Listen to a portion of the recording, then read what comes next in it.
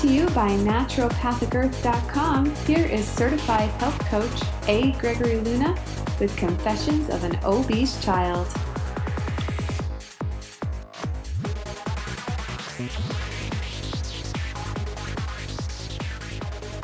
Merry Christmas, everybody. This is A. Gregory Luna. Of course, you can call me Gregory. And welcome back to another episode of Confessions of an Obese Child.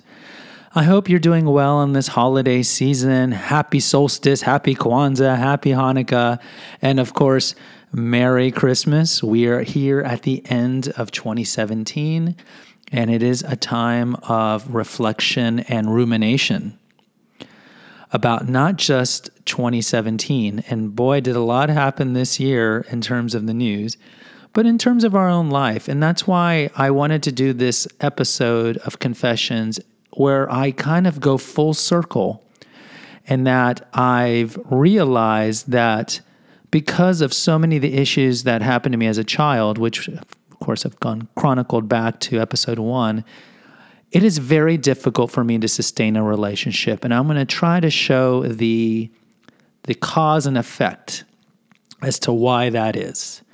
Also in this episode, I'm going to talk about The Last Jedi. If you go back to episode 6, which is the presidential fitness test, I spent the last 15 minutes of that one talking about the Star Wars trilogy, what I thought would have been a better ending for Force Awakens, and I also talk about Rogue One. I saw Last Jedi recently with my kids, and so I'm going to talk about that for a little while.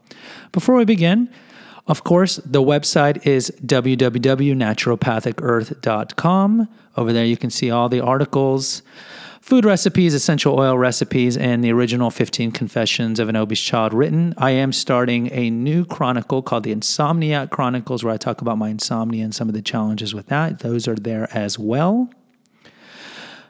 You can listen to the other podcasts. Of course, we have NPE Radio, which is Naturopathic Earth Radio, which is the flagship, and that's the podcast stream where I talk about food toxins, airborne toxins, and how to eat well and stay away from bad stuff. I'm also planning to do some podcasts up and coming on population control, the myth of that, and some of the more medical conspiracy things. And of course, there's Kate's Apothecary. Kate has, it's a limited podcast series. There's 4 podcast episodes on essential oils and then 3 on mindfulness.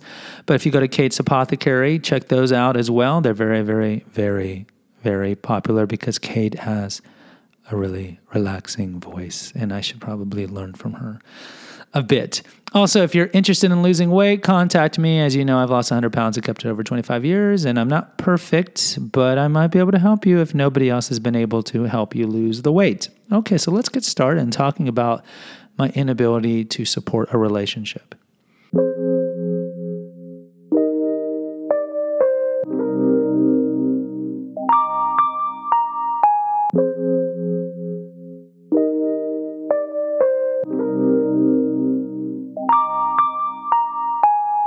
Okay, so I appreciate candor in my podcast. Everything I've mentioned, if you go back to the earliest ones about getting bullied in the pool and in the locker room and contemplating suicide at the apex of my weight gain, everything's honest. So I'm going to be honest here.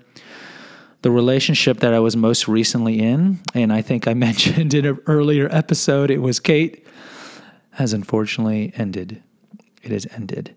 And we, of course, are going to get along quite well. We're going to continue working on the website, and of course, we're friends.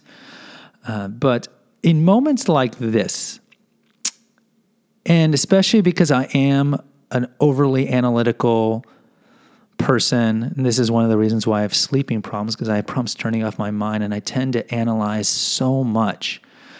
And this is something I'll bring up later on. And because it's at the end of the year and it's the end of a relationship, I thought it was a perfect time to kind of sit and realize the chain of events that have led me to understand this and to see why this is. And I think it's great because the Confessions of an Obese Child, aside from helping people who have been overweight or suffer from addictions, I can go back to episode 1, which was roughly recorded about 11 months ago, and listen to all of them and kind of see the progression of how things that occurred to me as a child later affected me as an adult, which I've detailed in the last 5 or 6 episodes. But I think I came to this realization recently that I am unable to support a relationship because of issues that stemmed from my childhood. So I'm going to endeavor to kind of go through these steps and see how one affected the next, affected the next, affected the next, to the point where I need some deep work to ever be in a relationship again, if I choose to be in a relationship again. So it, of course, starts with why I became overweight. So if you go back to episode 1, why did I become overweight? The fact that my father was volatile. Aside from being an alcoholic, the alcohol fueled his volatility. And so when he came home, I didn't know if he was going to be loud and drunk and yelling and berating me, or if he was going to be just kind of normal and no big deal. And as I talked about in The Cancer Doctor, it was difficult for my mother and I to have to deal with this because he would come home raging and yelling at my brother and myself. And then 5 minutes later, he'd be just like, okay, Albertito, let us go play soccer. Let us go to Swanson's and get some ice cream. And then it's like a type of a form of gaslighting almost, where it's like, what? It's like, did you not just say that I'm a horrible piece of shit, fat ass 5 minutes ago? And now it's like he feels better. So he's like, okay, everything's back to normal. Let's go hang out. And so this was the type of lifestyle, the milieu that I grew up with. So I had my father dealing with the rage issues, and I had mentioned before that his mother walked out on him on his 3rd birthday as a child, and I think maybe that's what caused him to be volatile and maybe turn to drink later on. But then my mother was just a very kind of aloof woman. She was mired in her depression. And to I think really give enough affection and attention to me. I was the youngest of 3, and so when she was older, when my middle brother, who I did the podcast, The Popular Brother, when he and my eldest brother, when they were younger, she was still pretty there. And by the time I came around, and by the time I was 5 or 6, and certainly older later on, she was really kind of mired in her depression to the point where she, most of the time, was kind of checked out. Not to say that she didn't cook for us and we had good times. I've mentioned in these previous podcasts some of the funny things that she did. But I remember many cases where my father would come to me and she'd be like, Albert, your mother is in very deep depression. We've hired Juanita to watch over the house and to take care of you. And, I'm like 9, so I don't really know what's going on. So in that milieu, I turned to food, right? People are going to turn to different things. Kids are going to turn to different things. Food is the most accessible thing around for a child. As it is, we already like sweets and junk food, right? Kids all like that. So it was probably kind of an easy thing to turn to. And so I started eating. And I started eating and eating. And then I started eating and eating. And to the point where I started getting overweight. And then at that point, the kids started bullying me, which led me, of course, to eat more because of the self-loathing. And that's what allowed my weight to burgeon to about 280 pounds by the time I was 17.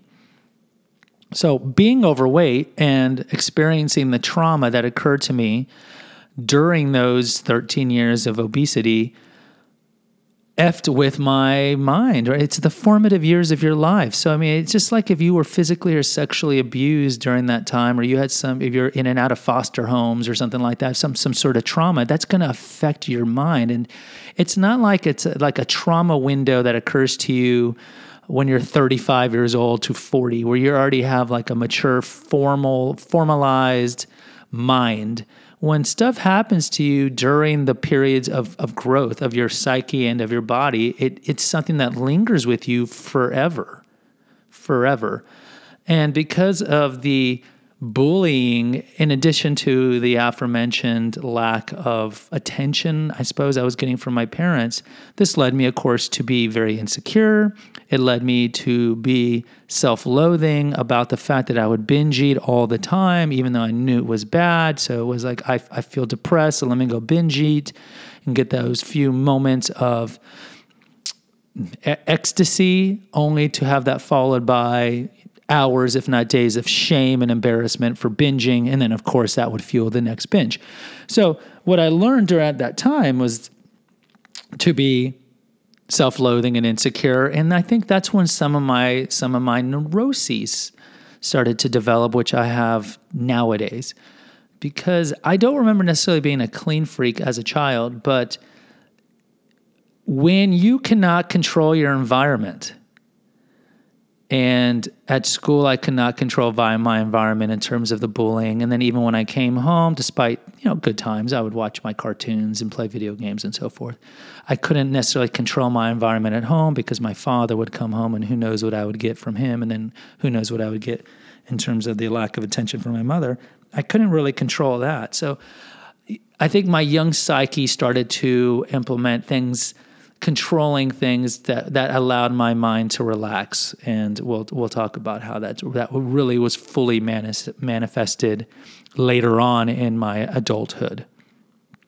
So when I turned 17, and if you go to How Did I Lose My Weight, that episode, that's when I lost the weight. So as any of you know who've lost weight, who were formerly overweight, or let's say you had a drug addiction or sex addiction or whatever, and you got off of it for a little while, the struggle is still there. You grew up with a disordered eating habit. And because you've lost the weight either through bariatric surgery or the old-fashioned way, you still have disordered eating. It's not like you wake up one day and you're like, oh, I'm just going to eat my meat portion, my veggie portion, and my rice portion, and my milk, and I'm going to go to sleep and never think about food again, even though that's all I know because that's all I've ever done my entire life. So unless you go to therapy and have the deep work, and even then, who's to say you're not still having the disordered thinking of food, that's still something that's going to linger on. So when I got to college, as I talk about in College Dysfunction, that episode, I still had disordered eating. I was still binging and then following with the starving for several days. And that didn't change. That did not change. I had disordered eating. And so in my college years, it was reflected in other controlling tendencies. So for example, drinking alcohol. No way. I wouldn't even drink a drop of alcohol in college. And to this day, no, Kate would not agree with me because we went to Europe and she says that I was drunk one time. We went to a restaurant, but I don't know. I don't know the true definition of being drunk. To me, it's staggering and you don't have any memories of anything. I've been buzzed a couple of times, but I've never been drunk. But certainly now my view of alcohol is different. But in college, I didn't want to drink because I thought, okay, and I had the wherewithal to know I am addicted to food.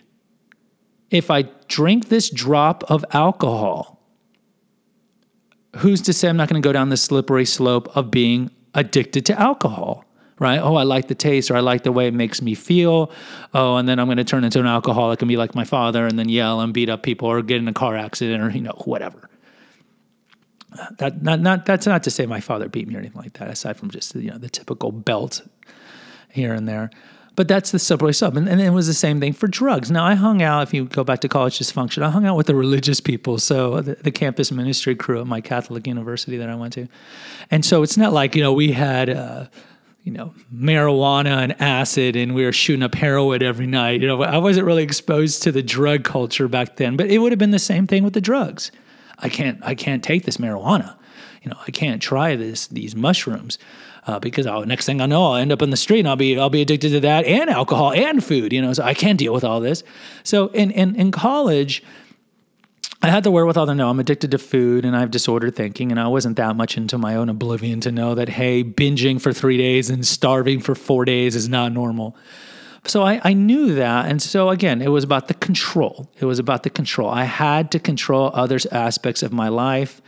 Food helped with that on one level. Food allowed me to control some of my environment, in that if something was happening that was not normal, I could always turn to food for the comfort.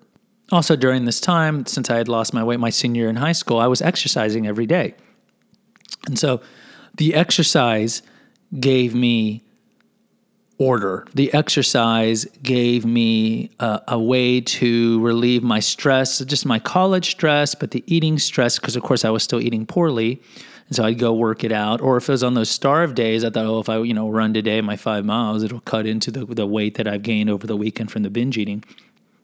But then, even then, the exercise became a prison, which I've talked about later on, where I remember writing on calendars how I was running 5 miles a day, 45 days in a row. And to contemplate not working out on a given day was something that I didn't even contemplate. I mean, it was like unheard of. It would be unheard of. I would be panicking. I remember driving to Canada with my friend Dave. I think I mentioned this story in a previous podcast that we did behind my parents' back. I told him I was going to Corpus Christi, which is a nearby town here in San Antonio, for 2 weeks to visit a friend. And so my friend and I, we just drove up to Canada because we wanted to go to Canada. Something you do in college, something ridiculous. Anyways, I remember on the way up there, we would be driving like 18 hours, 20 hours to get up there because we only had, several days. But I would be like, okay, Dave, we got to stop. I got to go run. Literally, I had to run on days when we were driving. So if it was in the morning, if we stayed at a hotel, or if we slept in the car, I'd have to go run. I mean, I had to run on every day. If not, I'd panic. So again, that control, I needed that control. And so these patterns started to develop early on in college. And in college, I didn't really have any relationships to speak of. I did date and, you do the typical college thing where you kiss girls and so forth, but I didn't really have any relationships until I met my ex-wife. So let's take a break and then we'll talk about my 30s and 40s.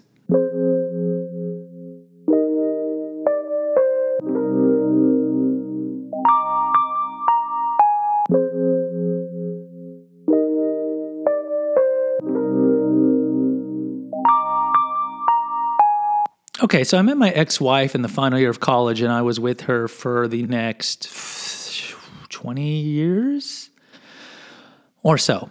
And looking back, it was difficult to be with me. And it wasn't difficult to be with me because I was like some rage yeller, beater, or spending all of our money away on online poker. Because again, control, right? I'm not even going to even attempt online poker, any gambling. Even when I went to Vegas a few times, when we drove to Vegas, I would play nickel slots and quarter slots. Because again, it's like, I don't want to end up being a gambling addict, right? You're just living this fear all the time. And I mentioned this in Food is My Mistress, the episode on my relationship with food and how it was my mistress, and especially in regards to my marriage, that it was difficult to be with me in that I needed everything to be in order.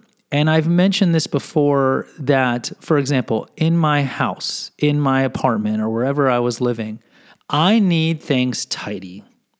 I need things put away. Now, they don't necessarily need to be clean. Like the toilet can be filthy. As long as you're shoving all the dirty clothes or clean clothes or leftover toys under the couch, under the chair, shove them in the closet, I'm good. But seeing stuff out makes me anxious. Not making the bed makes me anxious. But why does it make me anxious? I ask myself. I was like, why? I mean, there's a lot of people. Now, I know there's other people who are kind of clean freaks, but I think they suffer from these kind of OCD things too. And I think that I need things to be clean. And why do I need things clean to be able to relax? It's because, again, it's control. I need to be able to control my environment. And the reason why it was difficult to be with me, not just with them at that marriage, but with my most previous relationship, is that I can't relax unless things are done. Things are put away, dishes are put away. I got to take my night walk. I got to take my day walk. I got to exercise. Now, granted, I don't have to exercise. I don't exercise every day now, but I do have to take my walks every day. So I have this rigid protocol.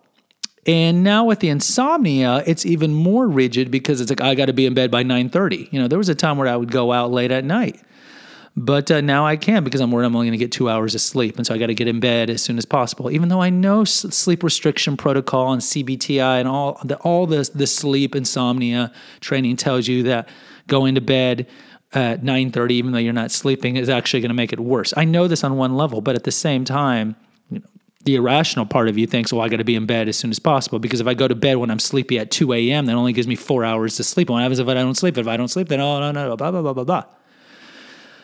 So being overweight and not being able to control the environment around me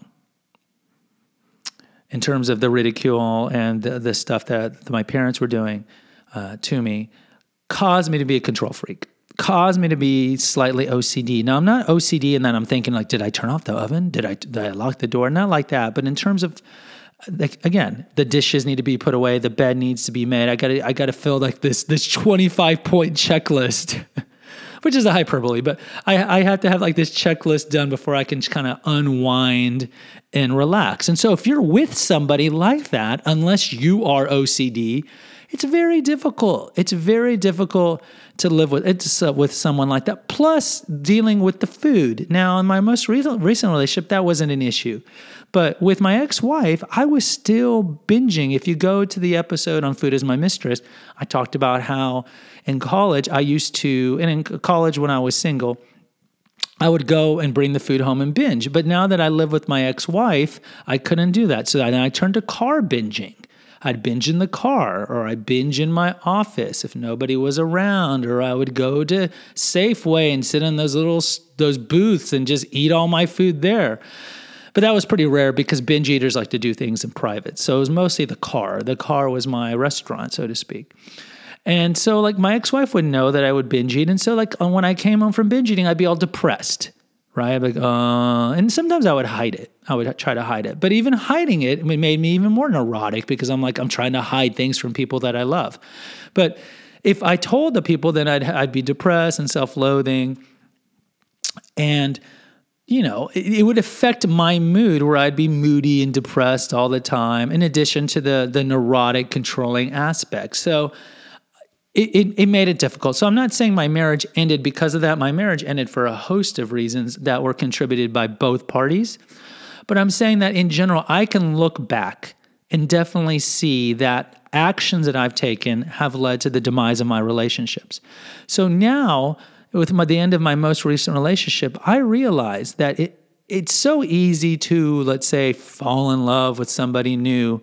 And you see this with people, and you see this with the statistics. The rate of second marriage divorce is 75%. The rate of third marriage divorce is 87%. Now, part of that is like the taboo of divorce is gone because you've already divorced once. But most of it, I think, is attributed to, and this is not scientific at all, but the reasons why you divorced in the first place, the issues that you're just bringing to your next relationship, and then the next relationship, you never resolve them. So you're just going to end up jeopardizing and destroying that relationship. So I realized that with this last one, that I have work to do before, even if I want to be in another relationship, because part of me is like, I'd rather just be alone, deal with my own stuff, and just, focus on my kids, right? Because it makes it easier, even though it might be a little more lonely of a life. I see that my controlling issues would make it very difficult for anyone to be with me. And I don't blame them. Look, I got to be in bed by a certain time. I can't be listening to any sounds. No one can watch TV in the same room. There can't be any light in the same room. So if I end up with someone who's an early bird, maybe that's not an issue. But if you're with someone who's a night owl, that's a major issue. And then they get angry because it's like they want to stay up, but they can't stay up. So I end up sleeping in another room. And so who wants to be with somebody who they can't share a bed with, and who's so clean freak, who's always focused on cleaning, and then of course you're like, if the woman I'm with is the one who has the clothes out or is the one who's messy, then I'm indirectly cleaning up for them, and then there's that resentment where it's like, why are you cleaning up? This is my stuff. You need to get over it. And then I'll be like, but I need this stuff clean for me to function. Then they start building resentment because even though they might have some compassion at the beginning, you are indirectly insulting them by saying that they're untidy. And so that builds resentment. So, who really wants to be with somebody who is so regimented in their day? And this goes back to yesterday. I had one of my seniors ask me, they're like, Mr. Luna, are you looking forward to the Christmas break? And I told them, in all honesty, I'm like, not really. Why? Because I need routine. I need routine. In school, work brings me routine. I got to be there at a certain time. I have a certain amount of kids from this time to this time. Then I have a new batch of kids from this time to this time, and so forth. Then I have lunch from this time to this time. Then I leave at this time. Then I go do this at this time, or I go work out at this time. Then I go home at this time. Then I do this at this time. Then I clean at this time. Then I go for a walk at this time. Everything needs to be regimented. Everything. I mean, that's not to say I can't eat out or go on a trip or something like that, but day in, day out, it brings me peace of mind to have routine. And so when winter break, because we can't love Jesus. When Christmas break comes, it's like, oh, I get all these days off. What do I do? There's too much free time. I don't want to watch TV all day. I don't want to watch. My God, man, what kind of life is that? I can't do that. And I don't really have anything to shop for, and I can read or do some podcasts or clean. But it's like it's almost like you just sit on a chair at a corner, and just twiddle your thumbs. And so I'll ask other people, it's like, what are you doing in the break? Oh, I'm just going to binge watch The Crown or whatever, Master of None or something like that. I'm like, I can't relate. I don't know how to relax. And this all goes back to my obesity. This all goes back to the actions that happened to me as a child. And I realize that now. Normal things that people can do and find enjoyment in, let's say drinking some wine, or binge watching a show with a loved one for 6 hours, or taking a walk in lieu of cleaning the dishes, I have problems with, because if I go off routine, I get anxious. So I need routine in the house. I need things tidy in the house. I need my sleep protocol to be very rigid. And I need routine at work. And when work's not there, I get very fidgety. This all goes back to my childhood. So do I blame my parents for all this? Do I blame my parents for putting me on this road where I am likely to have failed relationships the rest of my life, in addition with dealing with the lingering effects of binge eating and the health effects of it and so forth? There was a phase, and I went through it on I think episode 1, Why Did I Become Fat? And I talked about there was a phase in my life where I blamed my parents for all of that. And then the few years, maybe a year before my dad died, suddenly I had to talk with him, and I told him I didn't blame him, and he cried. And it was a great moment. I'm glad I had that moment, because of course I didn't know he was going to die. But I mean, it's frustrating. It's like, does a child who was kidnapped and abused at a mall because the parents weren't paying attention to them, but the child was found and brought back, I mean, do they blame their parent because they were negligent for that 1 hour and the kid got abused? I mean, on one level, you could certainly understand it, especially if the child ends up having issues because of it. But at the same time, I mean, it's an accident. So it's like my parents came into their relationship with their own baggage. My mother's father was neurotic and depressed, and he never dealt with his issues, so he pushed that onto my mom and her 5 siblings. Of course, I already mentioned my father, and so they just did the best that they could with their issues that they never dealt with, and then they passed it on and gave it to my siblings and me. Not to speak for my siblings, but so now we have our issues. So I mean, all of you can relate to this, right? Intergenerational dysfunction. Because we didn't do the deep work.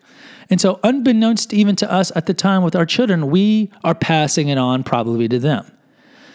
And even though you can make a concerted effort, like I do with my kids, not to stigmatize food, and I've talked about in the Stocky Son episode how I have worries about my son, my eldest son, because I notice he's introspective, he's quiet, and I think he's going to inherit a lot of the qualities that I have, and I'm petrified of that. So even when you make a good effort to maybe not have them go down that road, sometimes it's that nature versus nurture thing, and they might end up that way.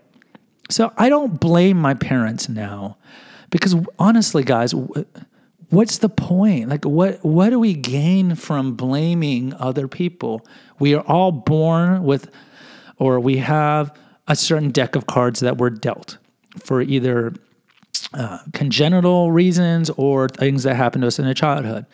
And I think that the key is just doing the best that we can with the cards that we're dealt. And honestly, blaming parents, and I know people who have completely severed relationships with their parents or siblings because of issues from their childhood. I mean, what does it accomplish?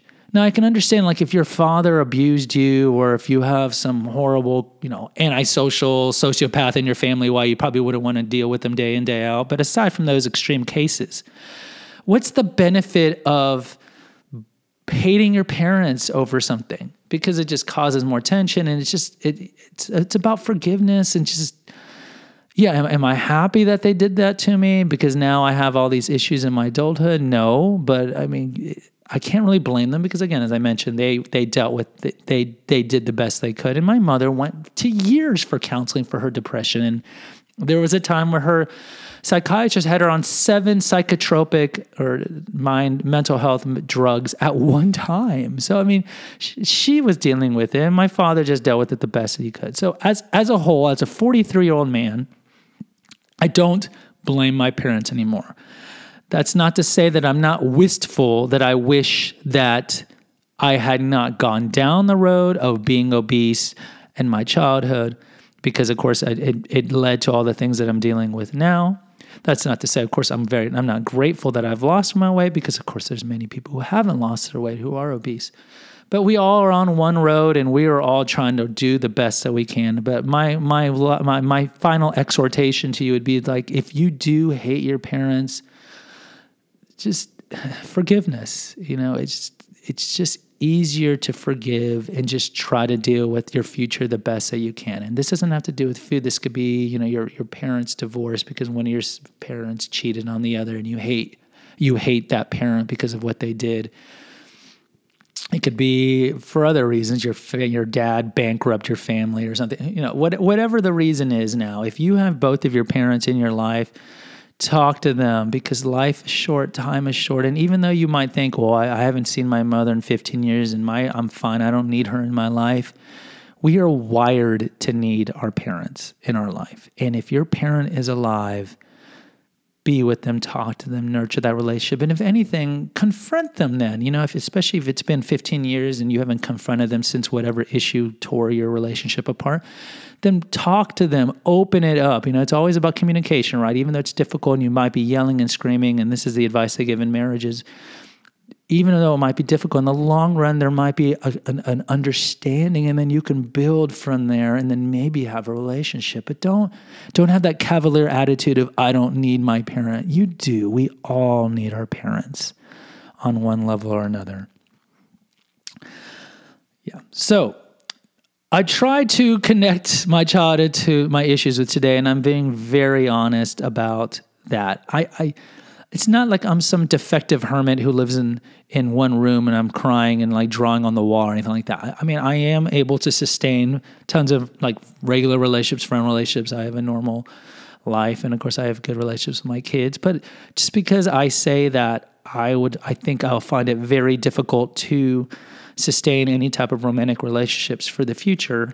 Doesn't mean that I'm some weird deviant person or some misanthrope or some disordered person. I think it's good. I think all of us have baggage, and then it's good to look in the mirror and like, what are my strengths and what are my weaknesses? And right now, I think I need to work on my controlling stuff. And so I am seeing a therapist for CBT, cognitive behavioral therapist for insomnia, to deal with my neuroses, to deal with my routine-centric life, and of course to deal with my insomnia, because I want to get better. I want to get to the point where I could leave dishes out, or I could not go for a walk, or I could go a day without drinking green tea. That's the orthorexia part of me, where I know I got to have my green tea every day, or I got to have my probiotic pill. If I don't have my probiotic pill, oh my God, da, da, da, da, da.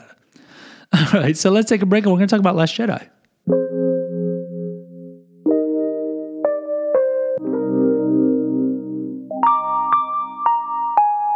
All right, for those of you who've come from NP Radio to Confessions and you haven't listened to the other confessions, in Confessions, I do find time to talk about pop culture.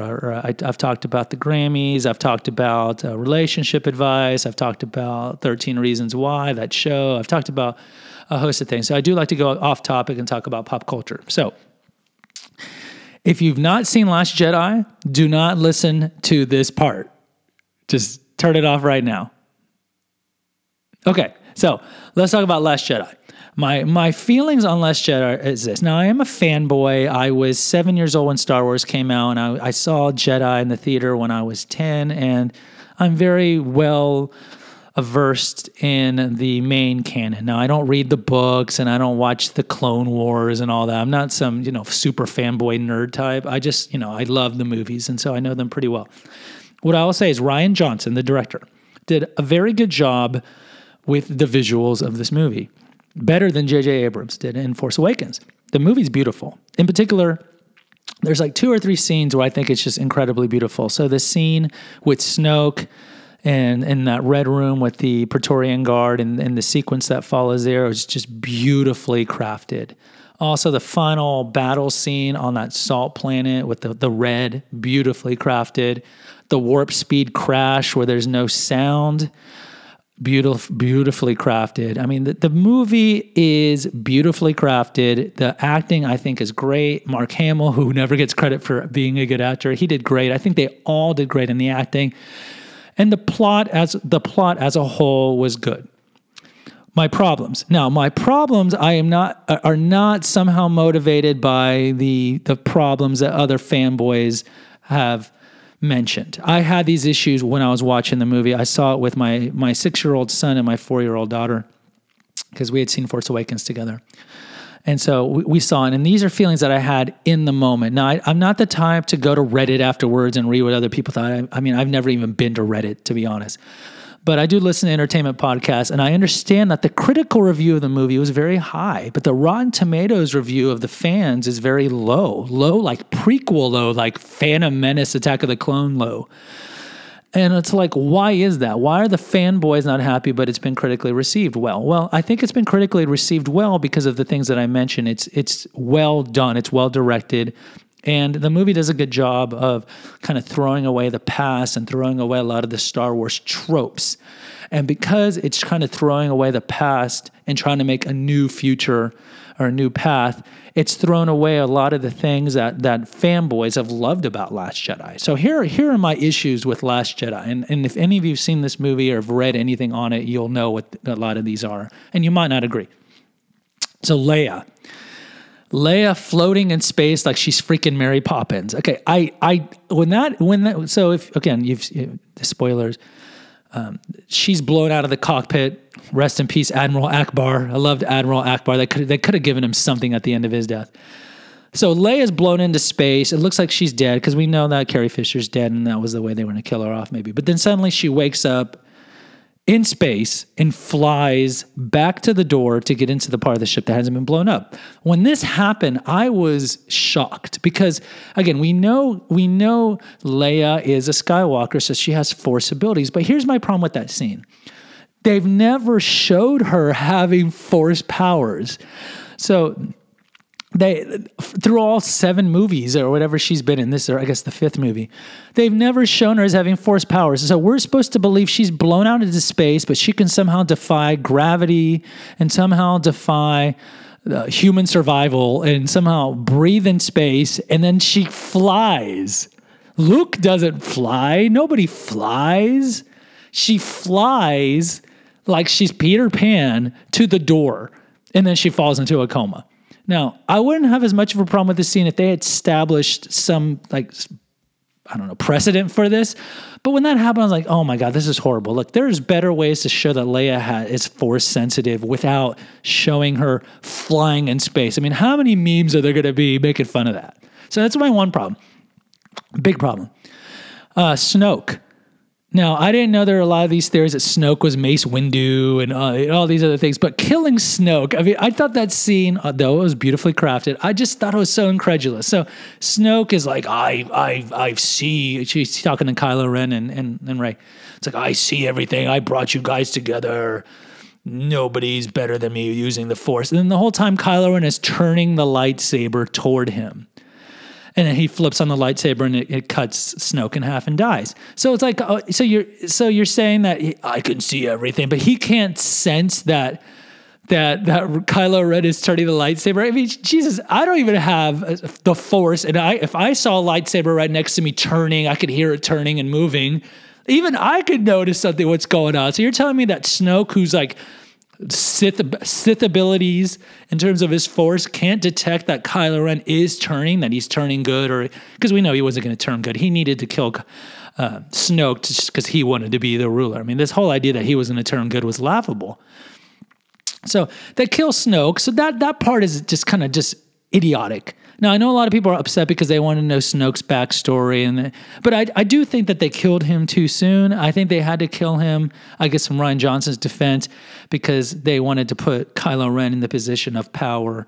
And so, but once Snoke died, then the rest of the movie, and of course, at most of Episode 9, kind of lost suspense, because you knew that in any fight scene that Kylo Ren was going to be in, either with that great scene, that almost like a ballet scene with the Praetorian Guard, where he and Rey are fighting the Praetorian Guard, the bodyguards, or later on he's fighting Luke, you knew he wasn't going to die. You knew he wasn't going to get hurt because he's the only bad guy left. Yeah, it's like frustration. So killing Snoke, didn't like that. Luke, I think the scenes with Luke were fine. The way he dies, I have some problems with. If you've heard anything about Hamill told Rian Johnson throughout the filming, it's like, everything you're doing with Luke, I'm completely against. He was completely against the road that Luke took in this movie. And I think that, I mean, I understand that he sacrificed some stuff. I just wish that maybe they would have waited till the 9th episode to kill Luke. I kind of saw it coming, that Luke would have to die along with Leia and Han. But the way he sacrifices himself and doing the whole remote view astral projection thing, which was neat. I like that. I didn't see that coming. Was great, but I just thought that, I mean, how do you kill Luke? You can't have Kylo Ren kill Luke because Luke's stronger in the Force. So how would Luke die, especially that Snoke's dead? What's a great death for Luke? Astral projecting to the point of exhaustion where he dies. I don't know. I just had issues with that. I didn't particularly like that. The whole Canto Bight scene with Finn going to the casino with Rose, that was kind of a waste. It had a very prequel kind of feel to it. That was kind of a waste. But look, Finn almost dying, Finn flying toward that big cannon at the end. I thought he was going to die. I was like, yes, please kill Finn. This would be a great death. It's the same that they did with Game of Thrones when Jaime was charging toward Dany. And then at the last second, Braum steps in and pushes him off. I mean, it was essentially that. It was essentially the same scene from Game of Thrones.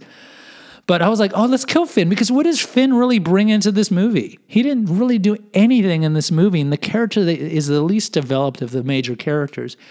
And I think killing Finn would have been great. You know, I tell you, like, I want my Star Wars to be Shakespearean, and that we need to kill a lot of people. Let's kill off major characters. So why not kill Finn? I mean, he's not really bringing anything. So, look, what suspense is there now for the last movie? The only suspense really is Kylo Ren going to turn good? Because is Rey going to convince him to turn good? I just, there's nothing really left for the 9th movie to care about.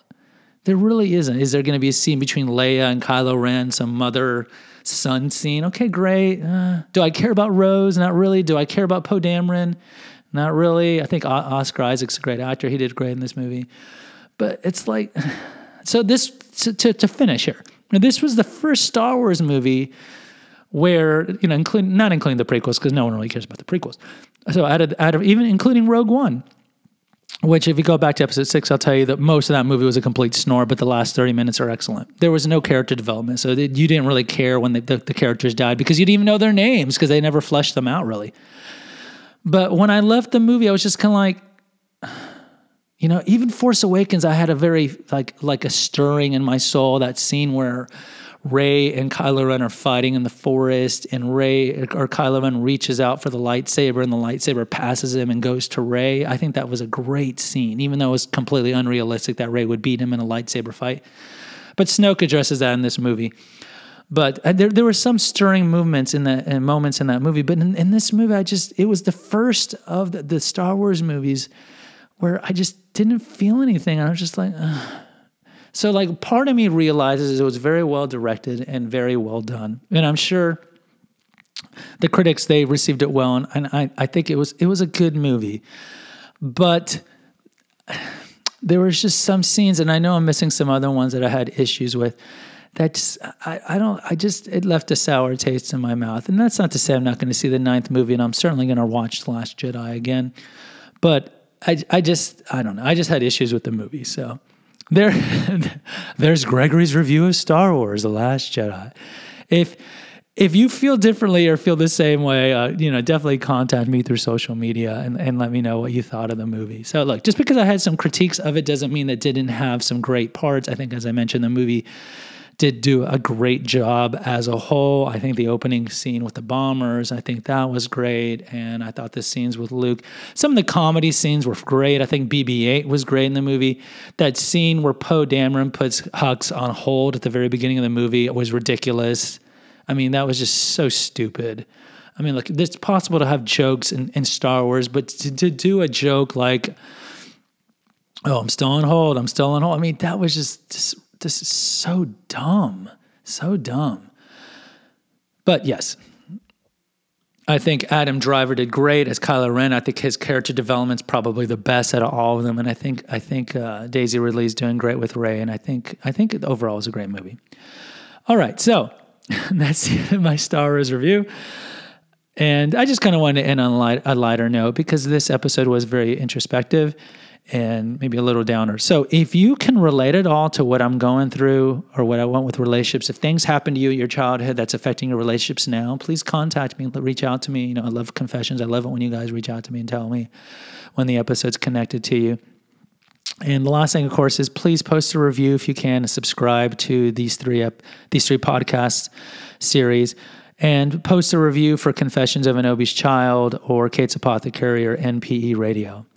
My birthday is coming up. It's in early January, so probably I'll do an episode around my birthday. So Merry Christmas, Happy New Year, and God bless. Take care. Bye-bye. Thanks for listening to this episode of Confessions of an Obese Child. Make sure to visit us at www.naturopathicearth.com for additional confessions, wellness articles, recipes, and a whole lot more. Leave us a review on iTunes and subscribe to this podcast. And don't forget to follow us on Twitter at Naturopath Earth. See you next time.